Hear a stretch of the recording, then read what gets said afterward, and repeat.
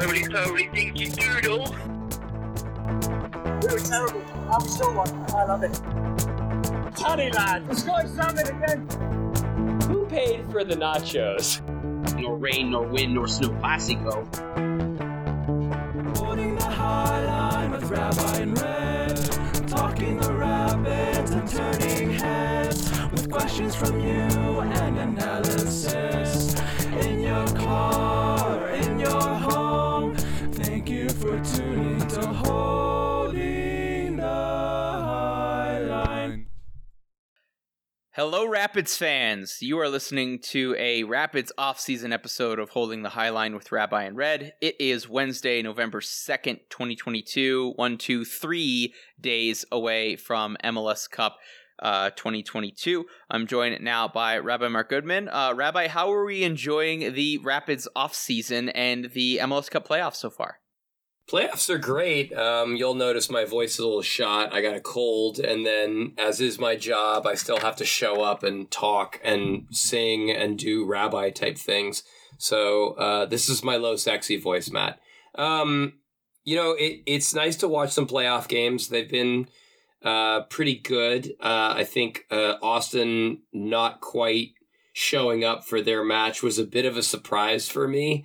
I don't think anybody should be surprised by Philadelphia dominating because they've dominated all season. The games the week before that were fantastic. And other than that, I mean, Rapids offseason is like almost the same every year, which is fans on Twitter are constantly confused that the team hasn't made any moves like some other teams who like announce roster changes right afterwards. The Rapids are going to announce their roster changes the day after MLS Cup like they always do. They wait till the last minute, and that's how it is. They like to have these end-of-season meetings. They like to kind of let guys clean out their lockers without any media pressure, and that's it. Matt, any thoughts for you on the matches you've seen till now and some surprises or not surprising performances? Yeah, it's been a lot of bangers in terms of games. Like, other than, I would say, the two Montreal games were maybe a little bit less exciting, and then I can't remember which one I thought was not super exciting and then had like 3 goals in like 53 in like from like the 53rd minute on. I can't remember which one that was, but I thought the first round was super exciting. Pablo Mastroeni, very RSL game against Austin, and fortunately for our Rapids community, we got to see Austin ultimately win that game. So then I think the big relief for that is off, Mark. If I were to gauge where I think most Rapids fans are, obviously they want RSL to not win MLS Cup. I don't think they want any of their former coaches to win as well, because I think there's still some frustration around the way that Oscar Pareja left. So he lost in the first round. Gary Smith lost in the first round. Nashville looked awful in that game, Mark, against LA Galaxy. And then Seattle doesn't even make the playoffs. So that was pretty easy. I'm curious, Mark, do we consider... I know there's a lot of disdain, obviously, for the LA Galaxy. It's hard for me to relate to that for reasons that are obvious to longtime listeners as well. But, Mark, do you think most of the Rapids community looks at LAFC and says, oh, big money team, LA market, they get favorable calls because they're another one of Don Garber's favored children, and they spend a bunch of money, and Carlos Vela gets all the calls? Do we look at LAFC with the same disdain that historically Rapids fans would look at the Galaxy or Sounders? I don't. I mean, I've been to 2 of those 3 stadia. I've been to Seattle, and I've been to LAFC. I have not been to the Galaxy. I've always wanted to. It's on my list. It's just hard to get down to Carson on a Saturday night when I'm visiting LA, and my whole family's like, "Where are you? Why are you going to Carson? What are you doing? Grandma wants to see you." I'll be like, "Sorry, Zlatan wants to see me too." I think the challenge with LAFC is the 32-52 and how big time their stands are and their fan experiences smacks of the we invented soccer feeling of Seattle, but they really don't. I mean, I think they understand that, not that they're new to the league, but soccer is relative. You support your local club. History in MLS is kind of a joke, right? Thinking that you have been around a long time and so you deserve certain things, or your club has mystique and aura, is ridiculous. And then you know me, Matt, well enough to know, and I think the fans and the listeners know me well enough to know that, like, I don't really buy into that anyways, right? I think I've said more than a gazillion times on this podcast. It's 22 grown men who run around chasing a ball for an afternoon. So as much as, like, Giorgio Chiellini and Gareth Bale are, like, international superstars, like, they're still man-children who get paid straight cash to play a child's game, you know? And so I can't take it too seriously. I don't think the LAFC fans take themselves too seriously. I think that the only fans who sometimes deserve to be mocked for taking it too seriously are the Seattle fans. And I think that's where I leave it. Yeah. Last thing that I want to say on the playoffs so far, Mark. Obviously, I did the solo pod and then the cello interview the week after the first round. So if I'm looking at the second round matchups, you had NYCFC being really clinical against Montreal. I think that was disappointing for Montreal. They're one of, like, the dark horse. They're the Atletico Madrid, I think, of knockout tournaments, as we've seen them do in Canadian Championship games, certainly in Champions League. And I think realistically, like, that team's probably going to get broken up. We know Jordi Mihailovic is gone. I think Kone Iona, I can never remember or pronounce his name right. I think he's probably gone. I think that team might get broken up in the offseason. I was really disappointed in Dallas's performance against Austin. That game broke my bracket. I actually had an FC Dallas Philadelphia Union final, and I've been perfect in all of my results with the exception of Dallas, and then now the team that beat Dallas losing to LAFC as well. So that busted my bracket. So I was disappointed in that performance, but at the same time, I thought Austin learned their lesson. They applied the lessons they learned against RSL and were clinical from the start, and then LAFC just came out and took away their single biggest strength, and Rigoni's really disappointing, Mark. I know the Rapids don't do DPs, but at least we didn't spend $4 million on a guy that stunk up the bed in a Western Conference final when Ethan Finley would have been better. El Tráfico was chaos and drama all the way up to the final minute. I was convinced that game was going to go to extra time. A little bit disappointed that it didn't, but dramatic as always, lots of goals. And to your point, Mark, about saying that you've been to multiple LAFC games while being back in the motherland of Los Angeles, it's difficult for you to get down to Carson. I think it's another highlight in which I think, while LA Galaxy are the older brother in that rivalry, clearly LAFC has gotten a growth spurt to where they're the bigger brother in that one. And we'll see, LAFC wins a championship. That's the big thing that I know all those Clippers fans who were talking so much trash during Lob City when the Lakers were languishing in the post-Kobe Bryant years of the Lakers, that the Clippers really missed out on. And so I think if LAFC gets that, I think it'll be interesting to see how that shifts. At the same time, I think even though the Galaxy lost, and I don't think we're the best team in that game, I think they got their summer transfer window really well. And I think I think next year they're set up to be better under Greg Vanney than they have any other preseason since Bruce Arena left, which I think is a really big deal for them. Can we talk about one other thing, which is semi adjacent to this thing, which is it crazy that this might be, I think it's either the second or the third year of a one and out playoff bracket, and it might be the last year we see this, since there's a rumor floating that with the new Apple deal, they're going to be going to, like, a group stage, like half the league makes the playoffs, and then there's, like, a huge long playoff run. Like, how do you feel about that, Matt?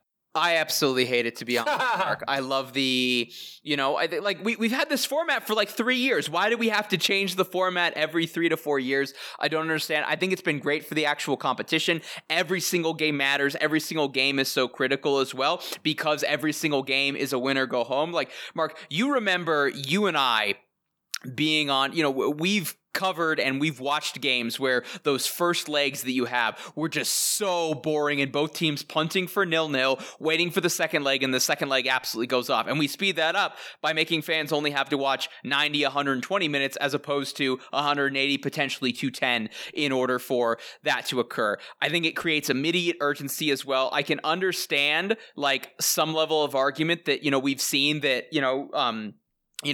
teams get one playoff game and then they're done. So potentially, 34 game season, and then somebody gets a red card, or you make one really bad mistake and you're out in 90 minutes. I think this playoffs showed still that even though what happened last year to Colorado and to New England, that still the being the first round team and the bye, if you handle it right, is still a very distinct advantage as well. I don't know if LA Galaxy and Cincinnati are on short rest, that game doesn't turn out differently.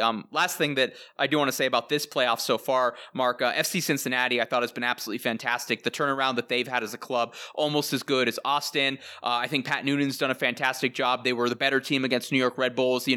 Crazy game. I think, 60th minute, it could have gone any way in Chester back on the 20th of October in the second round as well. And they're in a way better shape as well. That sleeping giant in the Eastern Conference is now very much awake going into 2023.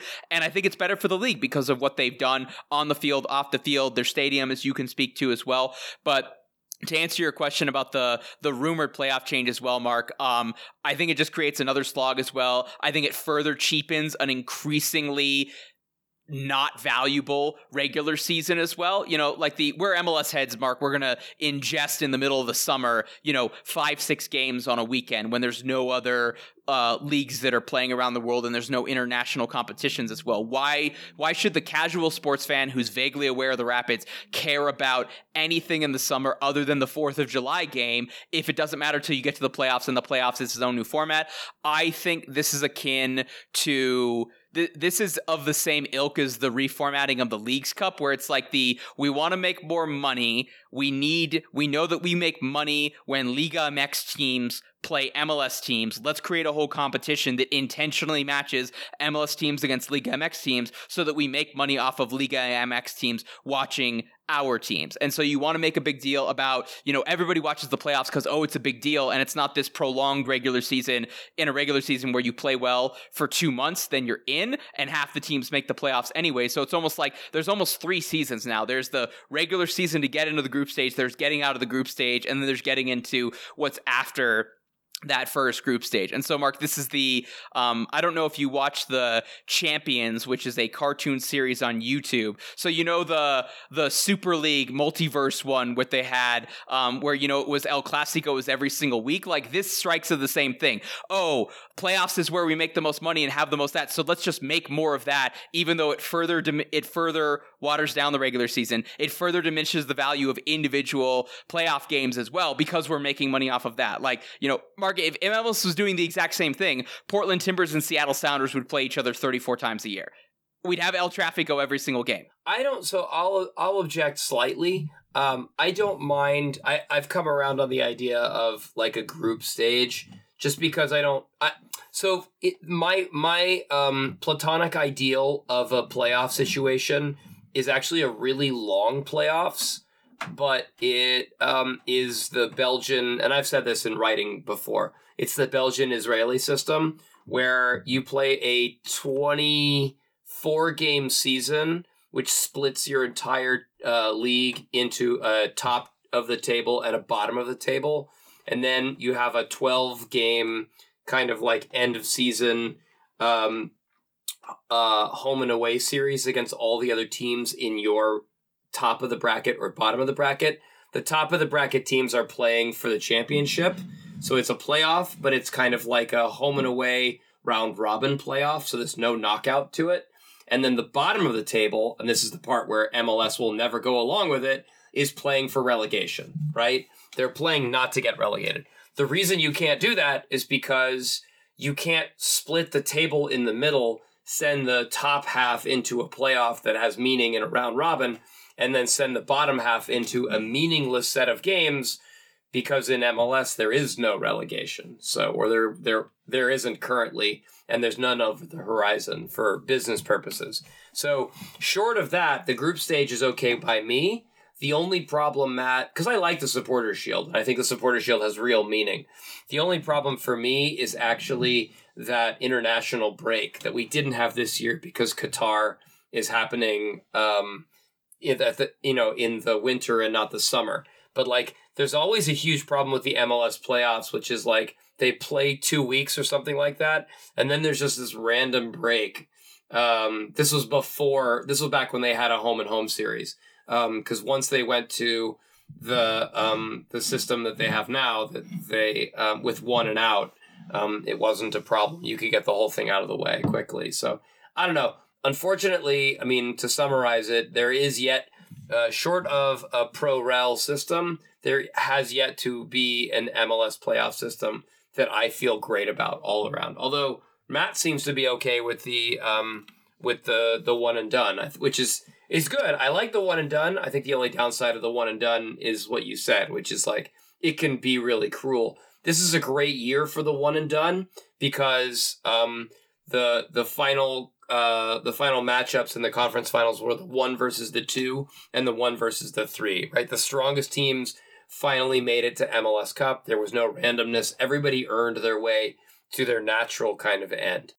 Yeah, the one credit that I will give to this leaked new format, Mark, is that it creates more games to the point where for most teams that make the playoffs, their fans will be able to get to see them at home. You know, like if you're an FC Cincinnati fan, you're going into decision day, you haven't clinched the playoffs, you have no idea if you're going to make it, you don't even know, you could have a home game, and then if it's an away game, it could be against 3 or 4 different opponents, and then in a matter of a week, you've got to find, a flight to one of the busiest, cities that you have, markets that you have, and getting to Harrison as well. And then, you have to find a way to organize tickets, and that can be really difficult as well. I remember Red Bulls fans finding out, on less than a week's notice, that they had I think they had that away leg at Atlanta where they crapped the bed, and that was the Saturday after Thanksgiving. So like trying to organize that. So the one benefit I will say to this is by having an actual group stage, I think all but the lowest seeded team, which will be away for all of their games,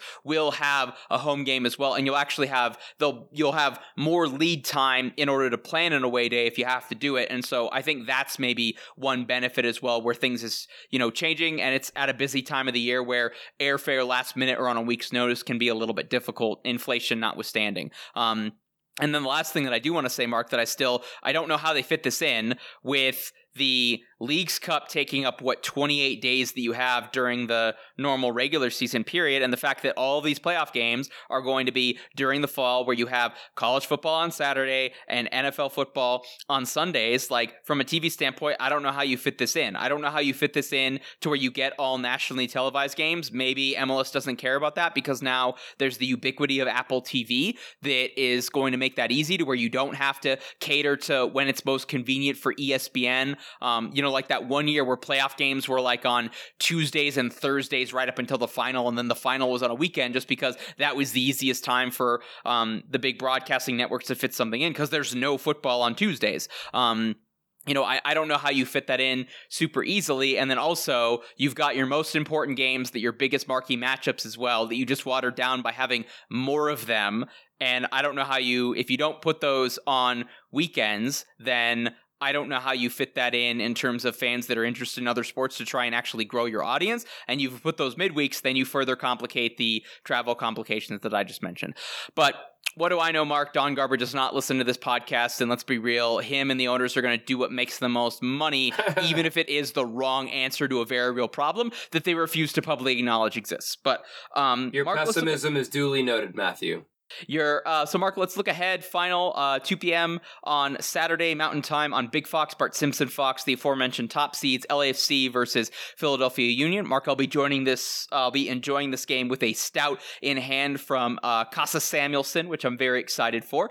Mark, what do we see in this final? Two best teams went neck and neck for the Supporters' Shield. Very similar styles of play. They can play out of the back. They thrive in transition. They really like to press as well. LAFC has the star power. Philadelphia Union have the collective and everything. What do we think? Well, I think I like Philly in this one to win 2-1. They've just been so difficult to break down, so difficult to even unsettle. LAFC have so much speed and so much talent and just great finishing, but Philadelphia can get it done from all 11 positions on the field. I think one of the things that's most impressive about Philadelphia is they're really solid in possession, dribbling, and passing on their back four, which is really impressive. I mean, I think something we saw over the playoffs is like Oliver Mbaizo can really do things. Jacob Glesnes, Jack Elliott. It's just an incredibly robust team. The only thing to worry about is that Alejandro Bedoya suffered an injury in the last game, and I don't know what the status is on that. I would be surprised based on how he was limping around in the last game if he's ready to go. There are replacements for him. That's not like an insurmountable problem. The guy I failed to mention on the back line was the most important is Kai Wagner, who's just absolutely outstanding. Has the upside as a fullback of a Sam Vines in terms of like bending in crosses and delivery, plus probably better shooting than Sam Vines and scoring, plus his defense is absolutely exceptional. I mean, one of the defenders of the year, and definitely in MLS best 11 for sure. So that gets the nod for me. But you never know. Chicho Arango and LAFC and Carlos Vela can put on a clinic and all of a sudden just bang them in. So I'm still going to give it to Philly 2-1. Matt, your thoughts? So I just finished wrapping up Last Word SC for the week. That'll be out tomorrow as well for listeners who are interested in that. And I had 2-1 LAFC in extra time. I agree with you, Mark. This is a super tight game. There's game changers all over. It was just one of the things that we were lamenting, like pick any one of the expected starters for Philly and who would you genuinely be surprised by me telling you at the end of the game was the game changer, was the X factor. And really the only one that I could come up with is Bizo, the outside back for Philly. And so what does it say? Like the complaint that I have is that he's the less good fullback on a team with Kai Wagner, and he's the fourth best defender on a back line that has Jake Elliott, Jacob Glesnes, and Kai Wagner as well. So, what does that say about that? And really, other than maybe Ilie Sanchez, I'm not sure that I can't come up with, Ryan Hollingshead has been great off the bench and in late games and in the attack front. Palacios has been absolutely fantastic. Kellen Acosta, we know what he can do with the Rapids. We know what he's done with LAFC as well. Any one of those front three that I expect to start for LAFC, it could be a Poku off the bench. It could be, I don't think it will be, but I would not be shocked if it was Gareth Bale off the bench as well. So, I'm picking the team that is at home, which we know can be a really big factor in MLS Cup. I'm picking the team that I believe has the singular best players.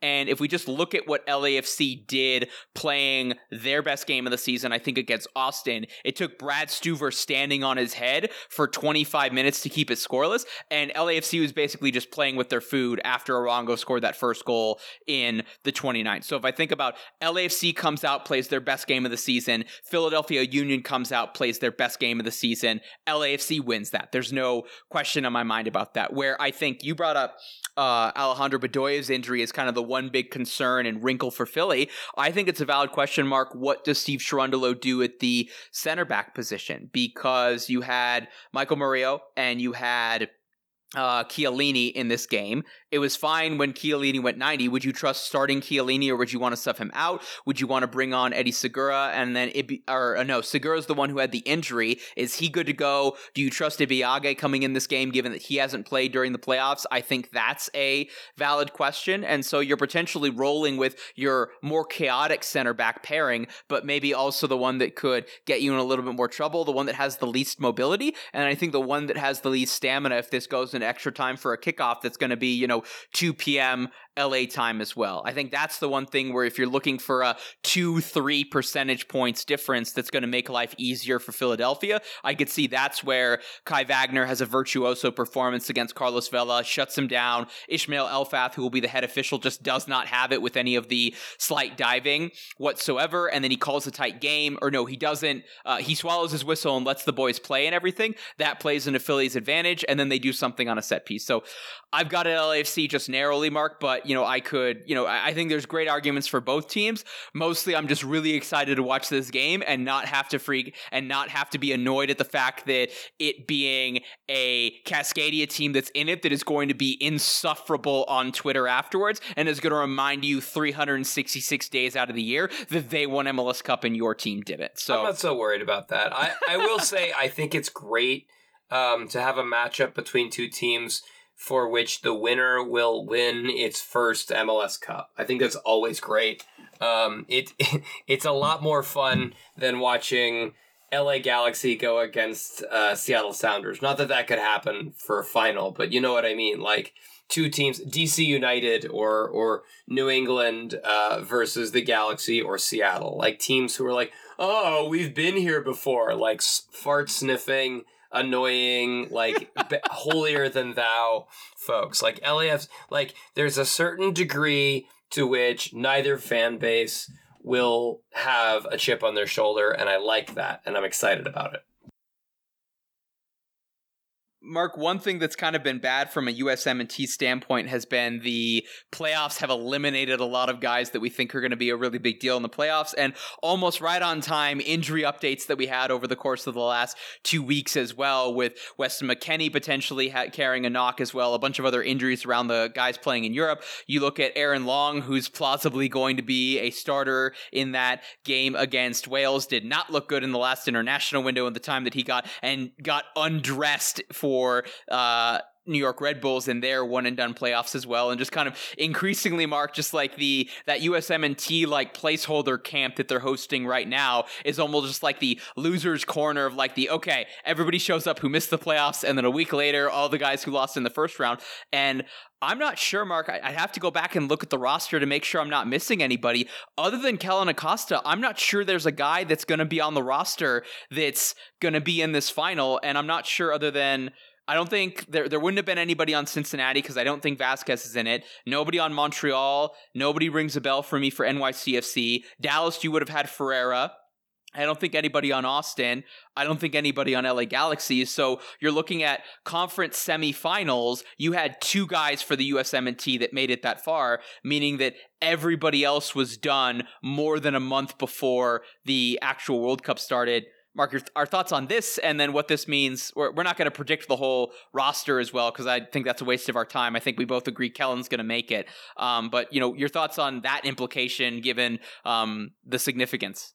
Well, Luca Delatorre, the word from Sam Stejskal was that the club says he's out till around November 20th, which means he's probably, if you're going to bring him to Qatar, you're going to bring an injured player and hope he makes it for after. I mean, it doesn't make any sense, right? Like you're not going to bring him. So that opens a slot at striker. If he was, potentially midfield. Was midfield, that Mark? Yeah. Torre, midfielder. Yeah. I think it opens a slot at striker though. Because I don't feel like there's another strong midfielder that I would want to take, whereas there are strikers that I want to take over him. I think what I'm saying is maybe Matt's doing some math because he's got a deeper brain for these kinds of things. I think that opens a spot for Brandon Vasquez for me. And I know that there's a lot of talk that Vasquez is not really on the radar. At least I've heard that, but I think Brandon Vasquez could be your Julian Green, who the hell is that and why is he on the roster kind of pick. The flip side of that is you go with a Joe Scally or something like that. Scally's a defender, I know, but still, I don't know if you've got a good idea for who to put in for Delatorre. It's an interesting idea.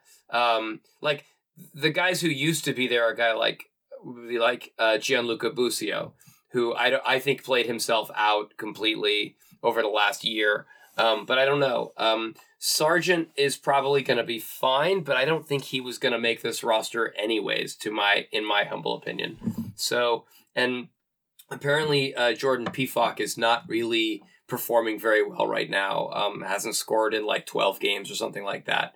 So there's a lot of weirdness with this roster, and it makes me really uncomfortable.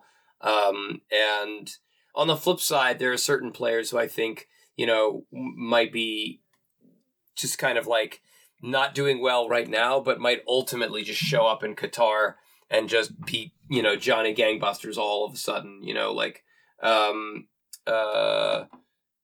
not McKennie, because he's coming off of a little bit of injury. But Aronson. Yeah, for sure. Brennan Aronson. Yeah, I mean, there's guys here who are going to be okay, so I'm not super worried. Yeah, I think it's a really interesting question, Mark, with the expanded roster. I believe the 2018 World Cup, we were still playing with 23 players and 3 subs because that was pre-COVID. So no, I think it's a good question of, we know, okay, if McKennie's going to be good to go and he's going to be in camp beforehand before they have to make a decision on that. So who I wanted to say was Musa and Adams. Those are the guys who are most likely to kind of show up and be great. Sorry, go ahead. And so, Mark, if you're going to have I think it's 8-9 days that they have between the 3 group stage games, if there's anybody that's not a center back or a goalkeeper that you want playing those 90 minutes, the one I would have would be Tyler Adams. So I think it's a valid question of, if you don't like that particular guy, do you bring somebody at another position either to make up the numbers or that gives you another versatile tool in the proverbial, in the proverbial bag at another position. And so I think doing that at striker would be really interesting. I'm still petitioning Mark for Tim Ream to get called up. At worst case scenario, he's going to be a good veteran hang in the locker room. Even he's going to be happy to be there, and he's going to accept the call, even if it's, hey, I'm bringing you to be the 5th guy. Just be a calm, cool veteran head, and make sure that Walker Zimmerman doesn't have a panic attack when we play Wales. I think he would accept that, even if it's on the condition that you're not playing unless there's a suspension and an injured guy, and we go to a back 3 and I play you out of position at left back because something happens to Anthony Robinson. You want to know the craziest thing, Matt? Matt Turner and Zach Steffen are both injured right now. They're not seriously injured, but they're both injured enough that it's entirely possible that neither of them is ready to go. Which leads me to the question, Sean Johnson time. Right. It's like Sean Johnson and Ethan Horvath in goal. It's I think Horvath is fantastic, and I love Sean John, but it's I think we all thought that it was going to be. We wanted Matt Turner. We thought it was going to be Zach Steffen. It could be neither of them. How weird is that, right? We're going into a World Cup. I mean, back in the day, it was everybody knew Tim Howard was going to be in goal, and everybody knew that Brad Guzan was going to back him up. And we knew that it was going to be Nick Raimondo as the training goalkeeper, who was just going to be, I'm a good hang. I'll stay around for an extra hour to have you guys practice penalties and free kicks. And now we're looking at a roster that, just based on the injuries, I'm looking at an article here that has 1, 2, 3, 4, 5, 6, 7, 8 starters listed as having different niggling little injuries, right? You're looking at a roster where, it's a team of physios going into the room with GGG and Berhalter's trying to figure out all right, I've got 47 guys to pick from and 20 of them have ankle injuries. What am I going to do here? It's weird. Yeah, I don't know what to make of it, Mark. Greg Berhalter, I feel comfortable in saying, makes more money than you or I, so he's the one who has to. And everyone's going to hate whatever he picks, anyways. Oh, absolutely! How dare, right as the intelligence police shows up? No, as you hear ambulance sirens outside, just to who got hurt? To punctuate, who's going to the hospital? Right, just to punctuate our comments with some sound effects. Yes. Like we were a morning zoo radio station. Yes, absolutely. But no, good point there. I lost my train of thought. What was I saying, Mark? Greg Berhalter making difficult decisions. Yeah, it's the how dare Greg Berhalter bring indistinguishable striker as opposed to the other indistinguishable striker into the World Cup. Nice. I'm going to be livid when he makes that decision. Gyasi Zardes, all the money, baby. Okay, Mark, and let's agree. Altidore. 2 old men in rocking chairs just knocking them in with their heads. Stop it. Get some help. Okay, Mark, are we... Okay, I guess... So, Mark, I think we both agree. Kellen's a lock, assuming something horrible doesn't happen to him on Saturday in MLS Cup. Yeah. I think we both feel pretty confident Gyasi Zardes and no other current or former Rapids player is in on it, with the exception of, Mark, yes or no, Sam Vines World Cup roster? I think no. There's just been no buzz around him, and he didn't do very well in his last performance. And it breaks my heart because I think Sam's wonderful. And the idea that a guy goes out there on the field for 60-something minutes and doesn't impress, it's dude, look at the body of work. But, I guess it's just they're deep enough at fullback that they don't need him. And it's a bummer, but he's good. Who do you bring over him at left back? I don't know. I think the idea was that you've got Dest, you've got Dest and Jedi are 2 lock starters. You've got but then Dest and Jedi, and then you put in 2 right backs, and one of them can flip to the other side. And I forget who it was. Was it Reggie Cannon, or is Cannon still hurt? Cannon and Scally? Is that what you're thinking? Yeah, maybe. And then or you bring the veteran, and you go with You go with DeAndre Yedlin. Yeah, with Yedlin. I think it's probably going to be Dest, Yedlin, Jedi, and one of the other two guys that we mentioned, but not Vines. Okay, but I think I'm right that Dest has played a little bit on the left. Yeah, Dest has played at both. Right, and so I think he's your backup left back. I think if Jedi gets hurt in any game, I'll knock on wood for both Fulham, because he jokingly said that he's playing on one ankle, even though he was fantastic in that Everton game over the weekend. Rabbi, I think if something happens to Robinson, then I think your default move would be Dest moves to the left and you bring on DeAndre Yedlin to the right. I agree with you, Mark. I think Yedlin makes it because you need some World Cup experience on that. Tim Ream doesn't even have that, and obviously John Brooks Berhalter's probably texted him like he's probably gotten a new phone so that John Brooks does not have his phone number and texted all the players, "Don't give John Brooks my new line." So I think Vines gets in it because he's been starting and playing 90 minutes pretty much, with Europa League and everything. He's getting 180 minutes a game. So even though I think you could make arguments that Scally's better in certain situations, Vines will be more fit and more sharp for it. And again, mostly to just be there if something horrible happens to Anthony Robinson. So I think Vines does get it in. Last topic that we have, Mark, and maybe the one actual Rapids related things here, folks. Save the good stuff till the end, folks. Yeah, so we've got, Mark, we haven't officially done our picks for the expansion draft for St. Louis City FC. We already have the roster rules out there for what's going on with that. The Rapids had 30 players contracted this season, including bringing back Sam Nicholson and then Felipe Gutierrez. They have 8 homegrowns and then 1 Generation Adidas player. Philip Mayaka is still 21, folks. He has not graduated out of Generation Adidas, so those players are automatically protected. So that 30 drops down to 21. Retired players do not have to be protected. St. Louis City is welcome to pick up Drew Moore or call Drew Moore and try and have him. I don't think he's playing for St. Louis City next year. So that 21 drops down to 20, and Mark, the Rapids can protect up to 12 players. There's certain rules about DPs and no trade clauses and number of international players and everything. We will not go through all of that, listeners. You can all read, you can all Google. But Mark, so who are your 8 unprotected players? So there's one player that Matt and I kind of left, we didn't talk about who we picked off the pod, but there's one player we're not entirely sure about. So I have, I think, one fewer protected player than Matt, and that's because I think that this player doesn't need to be protected, but Matt will give his list, or I will give my list, and Matt will say, "But you forgot so-and-so." And then that's our opportunity, listeners, to explain where 2 guys who eat, sleep, and breathe Major League Soccer, and one guy who studies Talmud for a living, and one guy who's a freaking engineer, can't figure out the Major League Soccer draft rules because it's that complicated. My unprotecteds are Michael Barrios, Steven Beitashour, Clint Irwin, Drew Moore, Jossie Zardes, Gustavo Vallecilla, Sam Nicholson, Colin Werner, and that's it. That's my list. There's one player on there who I'm not sure whether he needs to be protected or not, and that's Brian Galvan.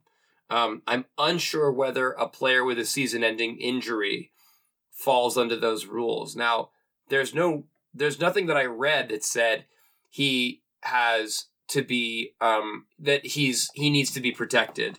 But my also understanding is that a season-ending injury player isn't actually really rostered, and therefore I think maybe he's exempt from being picked in the draft. Matt, you tell me who your unprotecteds are and see if there's a guy that I missed out on. Give me your list again, Mark. I was writing something down, so I want to see where we're different rather than naming the same players. Barrios, Beitashour, Irwin, Moore, Zardes, Vallecilla, Nicholson, Warner. So I have, so it looks like, Mark, we have potentially 3 differences here. Whoa. So to your point, so you have more unprotected. So I guess maybe you listed 9 in there and I only have 8 because I'm not counting. I have 8. More I counted 8. You have 8? Yeah, I counted 8. Okay. Maybe I counted don't 9. think I would leave Drew Moore unprotected.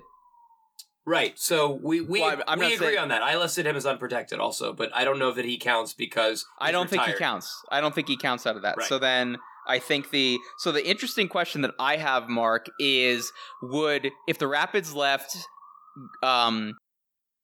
Estevez unprotected, Right. and St. Louis City selected him, are they automatically picking up the $1 million option for the 50% loan fee? Because See, now you think like Porek, and I think like I think like a moron, which is to say, you think let's gamble, baby. Let's play Russian roulette with three bullets in the chamber. Like let's make you make a really difficult decision, right? You want Lucas Estevez? Fine. You pay all the money. Now the problem, does that solve a problem for the Rapids? I don't think so. It means that they lose a player. And I think that potentially that what we know about, especially like with Charlotte this year, and then in past years like LAFC, expansion teams that will spend stupid amounts of money, and NYCFC will spend stupid amounts of money in their first year, like it ain't no thing. Anyways, keep going. So to go through my full list, Mark, then I have Warner, Nicholson, Irwin, Felipe Gutierrez, Beitashour, Brian Acosta, Anthony Markanich, and then where I had the question mark there is would I then leave unprotected. Interesting. Yeah, so my last one I have Estevez/Barrios. So to your point of you have the similar question about Galvan, I have the similar question about Estevez on that. So let's go through the ones that are super easy, Mark. Beitashour, Gutierrez, and Warner are all old. I don't think there's any interest in those players. Right. Irwin's a backup goalkeeper. They're probably not coming back for the Rapids anyways. Yeah. Irwin's a backup goalkeeper. There will be better backup goalkeepers and younger backup goalkeepers that are available. In one way, I think potentially that's making a problem a little bit easier because Irwin would get a chance to potentially go play for an expansion team as well. He'd be somewhat closer to Charlotte, where he grew up and everything, and that potentially opened the door to where you have Abrod training with the first team, backing up William Yarbrough, but then also still starting every single week for Rapids too. So that would solve one problem in terms of the Rapids depth chart. I mean, so Irwin is 33 years old and his contract is up and he's making $200,000 a year. I wonder whether he's coming back either way. That's a valid question. And then so I don't know, even though I think the club internally is high on Markanich, I don't know that just looking at the film St. Louis City from a 30,000 foot view, that one decent performance and two really bad performances and a guy who couldn't get on the field in his first season, that St. Louis City looks to that and says that that's worthwhile. So I cross off. So that's Markanich. And then so similarly, we've got questions about Estevez Galvan. I think the one thing with Barrios is you look at his decrease in production and his age and you think it's just not worth it from a contract standpoint. Where I have Acosta unprotected, Marcus. I don't know with what St. Louis City has said about they've openly come out and basically said we're not going to spend big money on DPs and everything. I don't know that you want to spend $700K annually on a salary, take up an international roster spot for a guy where you could get an American that would be cheaper and have a still really quality D-med. So that's similarly like me thinking like Porek and playing Russian roulette of the same reason whatever year there was the expansion draft where Tommy Smith and Danny Wilson had horrible seasons. I think it was their first year. And both of them were on TAM contracts. And it's just you leave them unprotected because nobody's going to, even if you like the player or you think you could fit in, you're not spending TAM on guys that had golden cone seasons as center backs. I don't know that you spend that kind of money on a guy who was a relatively pedestrian number 8 in the league as well. And all of this further highlights, folks, the fact that there are 23 teams that I think are eligible to lose a player. St. Louis City gets 5 of them. Any team that loses a player can only lose one of those. And there's a bunch of other teams that have way better depth charts and everything with younger players or players on younger contracts. Or if we're thinking about this with how St. Louis City might approach it, Mark, it's where can we get a guy to flip for a draft pick or an international roster spot or something else? And I don't know that somebody's paying $400K for Brian Acosta on the open market. So then St. Louis City isn't picking him because he doesn't have market value. Right. Brian Acosta's contract is also a monster. It's $706,000, and I'm in the middle of reviews, and I'm not giving him a good one. The Danny Wilson was my last check mark that I had to add like he was the like on the bubble guy. For me, although at the end of the day, I was like, someone might want him. He's really a centerpiece. The one guy that I left off, the other guy that I left off that we disagreed on was Anthony Markanic. And the reason I left Anthony Markanic off was that last I had him tracked, he was on the reserve roster and not the supplemental roster. And according to the MLS rules, he needs to be on the senior or supplemental roster and not the reserve roster. Now, that being said, he may have had to have been moved from the reserve roster to the supplemental roster because he is neither a Generation Adidas player nor is he a homegrown player. They may have needed to added him to those things in order to do it, but I think the reason that I had Markanic on the reserve roster is, at least for one reason, he was there at some point in the season, and two, he was on the minimum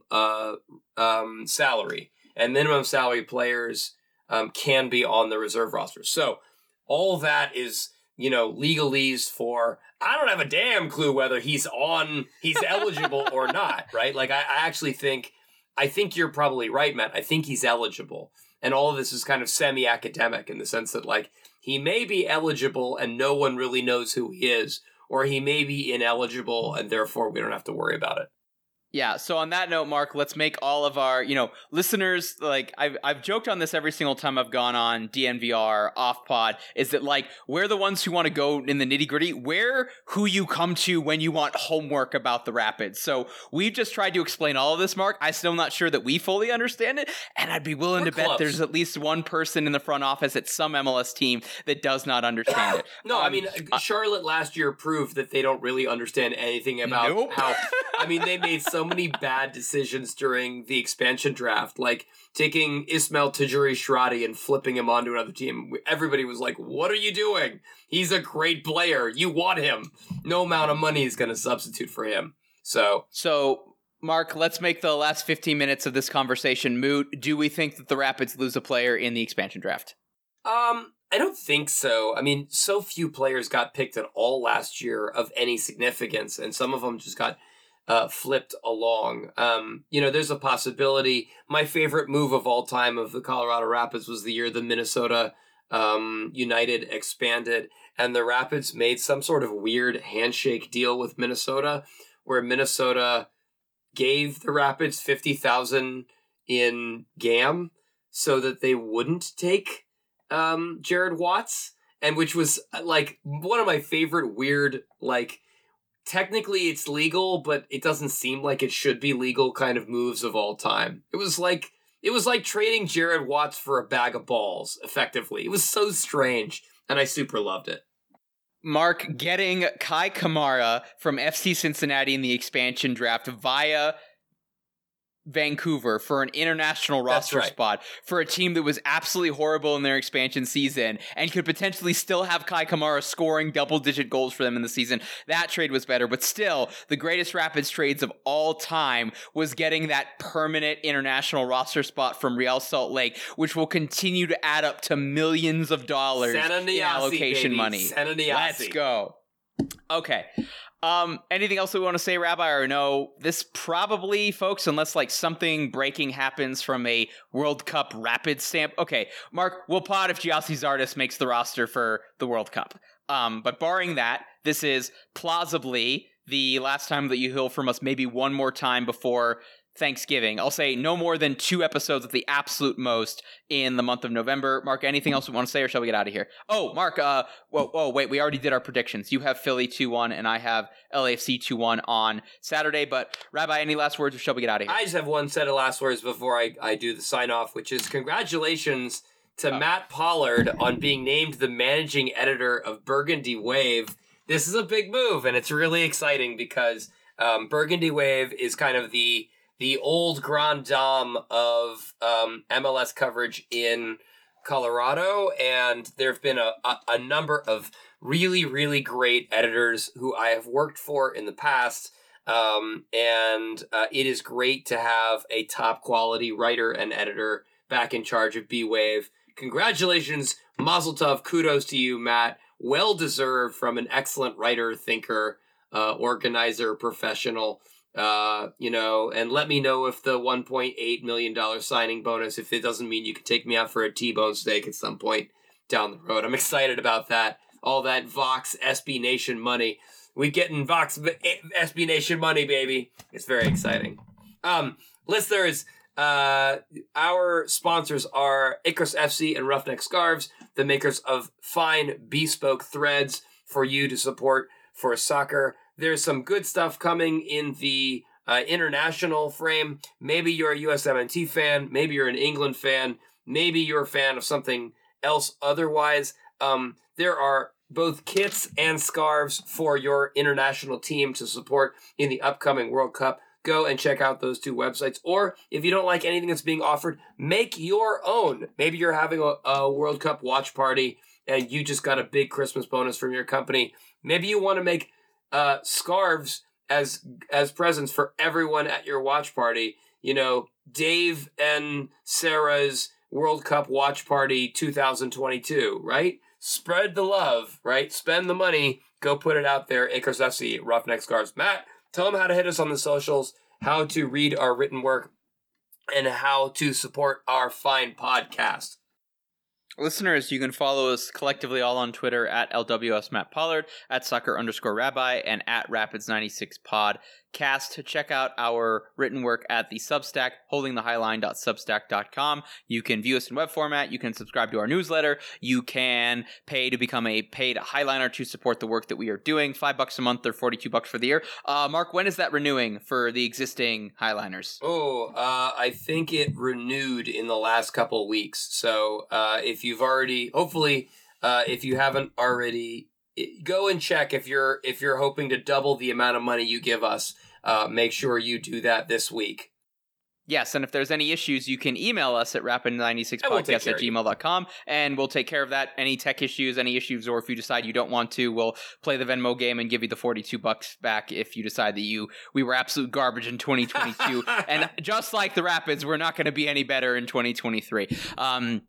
And rate, review, share, subscribe wherever you get your podcasts. If we're not in a place that you want us to be at, email us or hit us up on Twitter, and we'll do our best to get on there. And other than that, Rapids fans, enjoy the off season. It's going to be relatively short with the World Cup. Obviously, it's going to be I think it goes up on. I think it's the Saturday before Christmas, maybe the weekend before Christmas. Mark, that is the World Cup final. And then you're looking at it's the holidays, and then January, and then at that point the window will open, and I'm sure absolutely on January 1st, we'll see a big announcement that the Rapids have acquired the Teef Blessing from LAFC for $1 million in allocation money. With that, Rapids fans, we'll see you the next time we see you. Peace.